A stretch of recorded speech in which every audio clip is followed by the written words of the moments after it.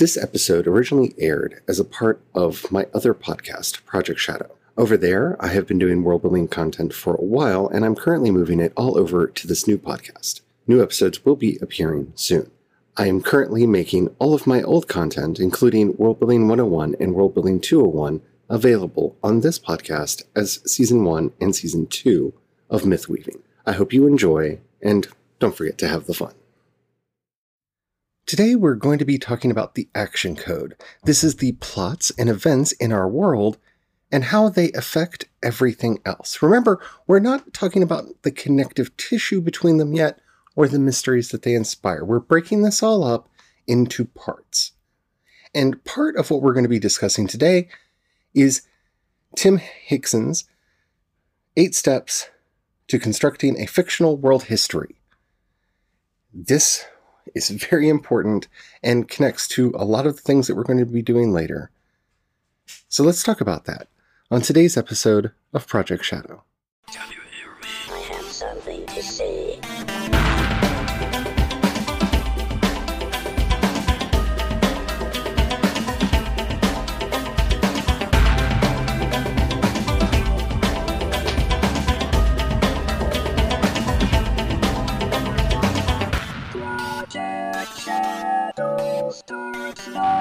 Hello everyone, how are you doing today? My name's Charlie. You might know me better as sci-fi fantasy writer C.E. Dorset. And if I sound a little bit weird today, it's because today's an anomaly day. It's over 80 degrees outside with really high humidity. So, yeah, it's a bit sweltering here in America's heartland. And in order to talk to y'all so that you can actually hear me and don't have a lot of annoying sounds in the background, I have to turn off all the fans. And so I will be increasingly getting warmer and warmer and warmer throughout the course of this recording. But don't worry, it'll be okay. I do have the air conditioning on. It's just, it tends to stay away from me. And I have to use fans to bring it my way because our central fan does not really centralize. So if I sound a little bit weird, that's why. Alrighty, let's just jump into all of this glorious world building. First of all, if you haven't noticed, if you haven't been following along over on World Anvil, I am building up my Princess Rescue Squad setting over there. And I'm using all of the elements that we've talked about here, over there, for y'all to see. And I'm trying to highlight them and make them clear to you so that you can get an idea of how this all works. So yesterday I was actually able to publish the very first story in my new setting. It's a retelling of Grimm's fairy tales, The Seven Ravens. And it's one of the linchpin stories in my setting, which is a steampunk kind of YA fantasy world where all the fairy tale princesses get together to save the world from the forces of darkness. And as I'm doing the world building for the project and in preparation for that, I'm of course having to retell a lot of the fairy tales. And I'm having so much fun with it. The next one that goes up should be my retelling of the Crystal Ball. So I'm just too excited. So it's a very good example of what we're talking about here, and actually several of the other codes that we're going to be going into, because it is the summary section of that article is the action code. It is the basic elements that happened in the other portions of the article that was posted over there. You'll be able to see how it connects to other things, the enigmas that are inherent in the story. And all of that are brought out in there. It's a fairly short read and kind of shows you all 5 codes in one article. So I'll put a link to it in the show notes for you to check out, not just as a self-promo, but if you listen to all 5 codes, my overview yesterday, and you're like, well, how does that all work story-wise and world-building-wise? You'll be able to see how all 5 are present in this one article, and once you learn to see it, it's like learning to see the Matrix. You'll start seeing it in every article that you write, every story that you write, everything that you do going forward. But today, we're talking about the action code. And I want to give a particular shout out to Tim Hickson, who has the wonderful YouTube channel, Hello Future Me. And if you're not watching it, you should. It's an amazing show. He also released a wonderful book called On Writing and World Building Volume 1, which is a collection of stuff that he's talked about on the channel and stuff that he hasn't. It's a very good book. I highly recommend it, especially if you're interested in world building. Today, we're going to be exploring the action code using his 8 elements of constructing a fictional world history. So what is the action code? Let's do a brief refresher in case you don't remember or this is your first episode. And if it is, welcome. I have a playlist over on Spotify with all of these episodes included in it, and you can just go back and see them in the feed because I'm doing them all together and they're all side by side. The action code, or as Barth called it, the proeretic code, is basically the events. This is what most people think about when they think about world building. Okay, so I need to figure out this point and that point and that point and that point and that point, and they forget the other surrounding parts. And the main reason I want to bring somebody else in here is because Tim's idea for world building is so powerful and so simple that it will change your world for the better. So in our action code, we're talking about the plot synopsis for our novels, for our stories. This is the backstory elements that enhance the reader's experience. These are the cliffhangers, the unresolved elements of the story. Anything that causes a reader to ask, what happens next? That is part of the action code. So, and I'll include a GIF. See, I can't talk today. It's the heat. It's already starting to get me. A link to the GIF, and actually I think it's a JPEG, that Tim made to lay this out very clearly and easily for you. So, step 1, we need to identify our anchors.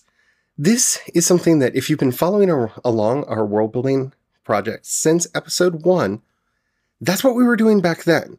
Remember when we were hunting down our fascination and concentrating it down into a subject and even further into the quintessential? This is the first step that he has here. We need to identify the elements we care about. For example, with Tolkien, it was linguistics. For J.K. Rowling, I would say it's more the relationships that she cared about more than the magic or any of the other elements. You really see a focus in her writing on the relationships between the characters and not so much on some of the other things that take place in the story. Not a criticism, just try. I've said some very critical things to J.K. Rowling, so I feel like I need to be clear when I'm talking about her. I love Harry Potter. Got Potter stuff all over the house. I'm actually wearing a Deathly Hallows shirt right now. I just wish she wasn't transphobic. Anyway, back on topic. Dune, for example, is ecology. Ecology was one of the main things that Frank Herbert was obsessed with. And when you actually read the books, unlike the movies or the TV shows or anything else, there's so much about the sand trout and the worms and Arrakis and how everything works and how everything is interconnected. And that concept of interconnectedness and the ecology is why his work is a planetary romance, not a space opera, because Dune, Arrakis, Desert Planet, is as much a character in the setting as anybody else. It's probably more of a character than some of the actual characters in there. You also need to identify the events necessary to frame your story. So this is also what we talked about previously in the earlier episodes when we did our steps of the passage. For me, in my story, in the Princess Rescue Squad stories, the inciting incident for the setting is the Queen of Seven Ravens. It's the story that I posted yesterday. It is the moment at which our history really begins. It's not the direct cause of everything, but it's the moment before which we kind of don't need to know what happened. Should we learn what happens back there, all the better, more's the fun. But it's literally the precursor to the events that changed the dating in the calendar in the world. So it's the main focus. Step 2, the 6 different lenses. This to me is where he really understands this.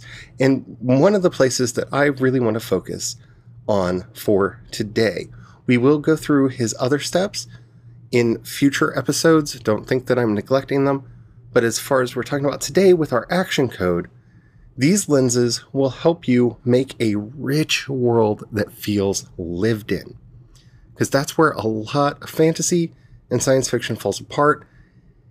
And where some romance really falls apart. It's the problem with, again, not to dig on Harry Potter or J.K. Rowling, but it's why the Wizarding World movies have had a hard time finding their footing. Because she only focused on one of these 6 lenses. So when we have to go to a different time with different characters in different circumstances, it's hard to make it feel like part of the Wizarding World because we didn't have all of this other worked out ahead of time. And remember, that's what we're trying to do more than anything else, is get our pre-work done so everything else can just be fun. So in my setting, like I said, the Queen of the 7 Ravens is one of the inciting incidents for the setting, for the world. It is not the inciting incident for the novels that I'm going to be doing, nor is it the main causal effect for the world itself. Unless you're writing something like Tolkien, where you need a Melkor that leads to a fall and a war and a before time that then gives us a Sauron, which leads to a war, and another before time, which then leads to the War of the Rings, that then leads to the Fourth Age. Unless you're telling a story like that, that event that happened almost 2,000 years ago in my setting will have only a small effect on the story that takes place. But it is a foundational myth, it is a foundational understanding, and of course the rumors that even all this time later, the Raven Queen, is still alive, and still active, and still trying to gain control of the world. All of those things will be in the minds of the characters, and thus should be in my mind as well. So I need to understand her story, even though it happened so long ago. Now, the 6 lenses are a way to make our world feel connected, to make it feel like it works. And so when we're doing our world building, as we're devising how everything works, we need to be looking at our world through the lens of its culture, its economics, its politics, its religion, its technology, and its geography. These things will have a major and a stunning effect on everything else that happens in the story. It will change and alter how people react to each other, how people interact with each other, and how the world comes about. Often, the events that happen in each of these through lines will be independent from each other, though there can be some overlap. Politics will affect culture, culture will affect politics. Economics will affect politics and culture. Religion will have an effect on everything, so will technology, so will geography. But in many respects, these are going to be parallel storylines moving through your setting, and taking the time and putting in the energy and the effort to separate them out so that we see what's happening with our culture, with our economy, with our politics, with our religion, with our technology, and with our geography really does help. It will highlight some of the things that gets lost in the world when we just focus on the things that we want to focus on. Because let's be honest, when we initially had our ideas, it was probably for an interesting culture or an interesting political situation or war that would be breaking out, or some kind of fanciful religion or technology, or would it be weird if a society existed in this kind of a world, and so it involves the geography a lot. But if we don't take the time and energy and effort as we're telling our story, especially as we're doing our world building, to figure out how these independently operate and how they work together. We will not have a vibrant, living world. And I know it sounds like a lot of work, and I'm not saying that you have to have a full detailed history for each of these, of when the currency came into use and who did it and who all the heads of the central bank in your world have been. You don't have to be that detailed. You just need to know. So, for example, the spice must flow. Now, the spice melange in the Frank Herbert's Dune books is central to everything. So, this being one of our central elements, we see how its impact is different on culture. For example, the Harkonnens use spice to extend their lives, and they pay the price for it. They're not the best sort of people, because their use of the spice is accentuated by their greed, their lust, and their desire for control.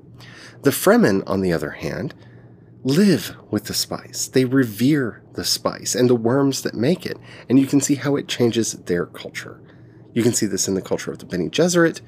You can see this inflected in the culture of the Spacing Guild.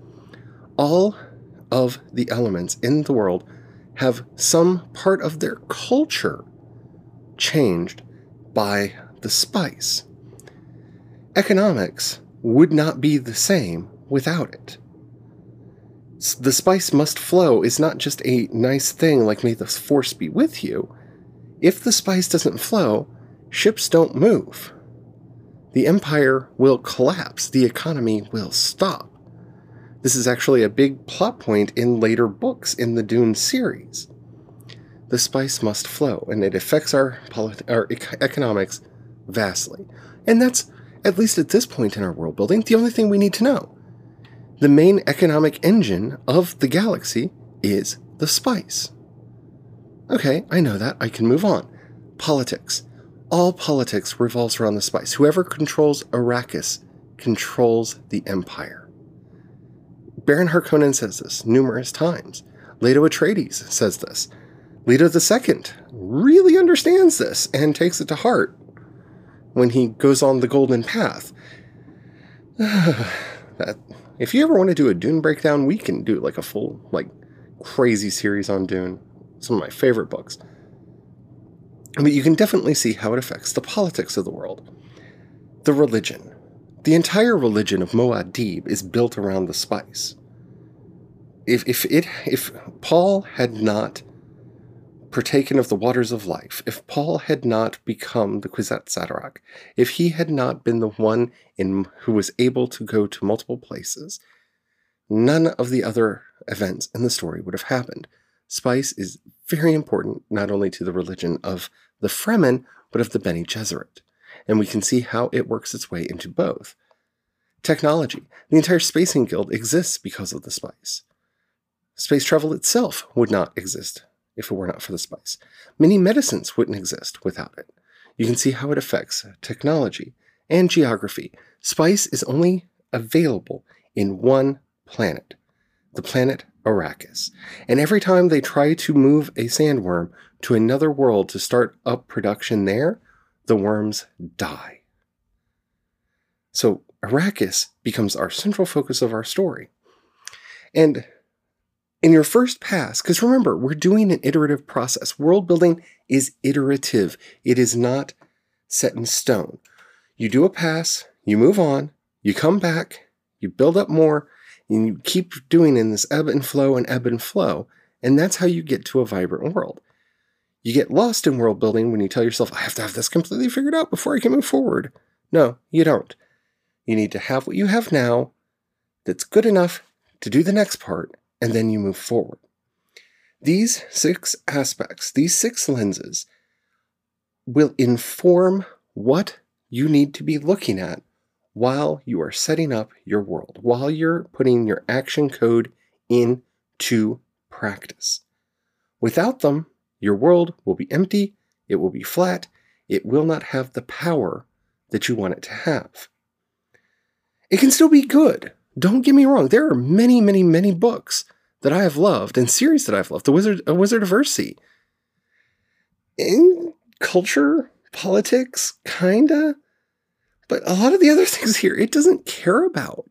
And it's fine. And it works fine without them. The Conan books, which I absolutely love, ignore most of this. A lot of stories can get by without them. But remember, our goal here is to create a world that we can tell numerous stories in. So we only have to do the world building once and then have an infinite font of stories we can tell out of it. If that's not your goal, if you know for 100% that you don't need to understand how the economy works or the technology, if you feel that you need to leave it aside, leave it aside. But I will tell you, you will be better off considering it. Because think about how awkward it is in the 7th book in the Harry Potter series when all of a sudden we see Ron tapping his wand on a radio.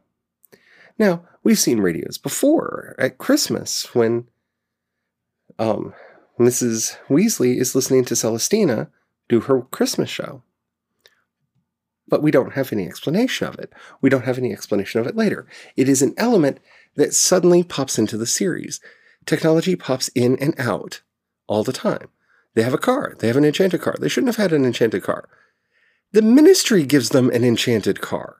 Wait a minute.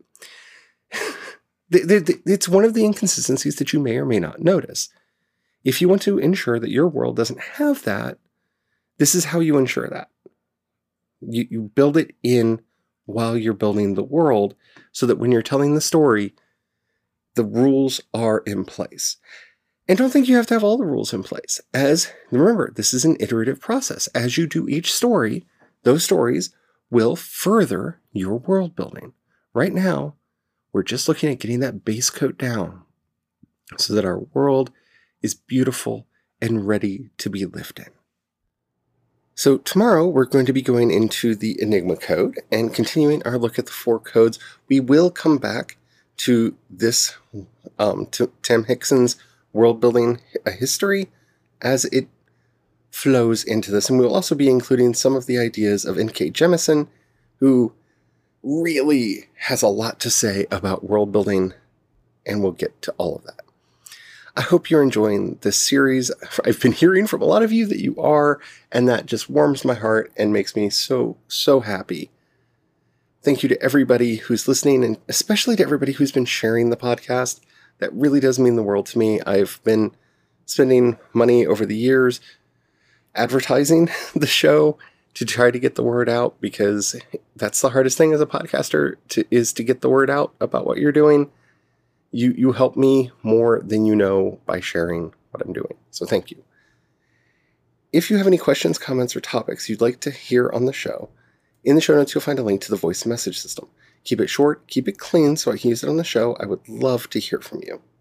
If you'd rather hit me up on social media, I am C. Dorset on both Twitter and Instagram, and you can find links to everything that I do over at projectshadow.com. Alrighty, what else? If you have any money right now, which I feel really awkward, especially in these times, talking about this, if you're listening to this in the far future, we're going through a kind of a pandemic lockdown thing right now.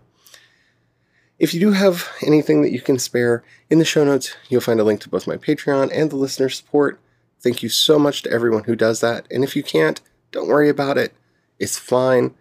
I do this for the love of doing it, but as always, it'd be nice to be able to pay all my bills. It just, you know how it is. But don't feel any pressure. Just, like I said before, if you can share the podcast, that helps out more than you know. Alrighty. I guess that's it. So tomorrow we will be going into the enigmatic code. And until then, stay home, stay safe, stay well, and don't forget to have the fun. Bye.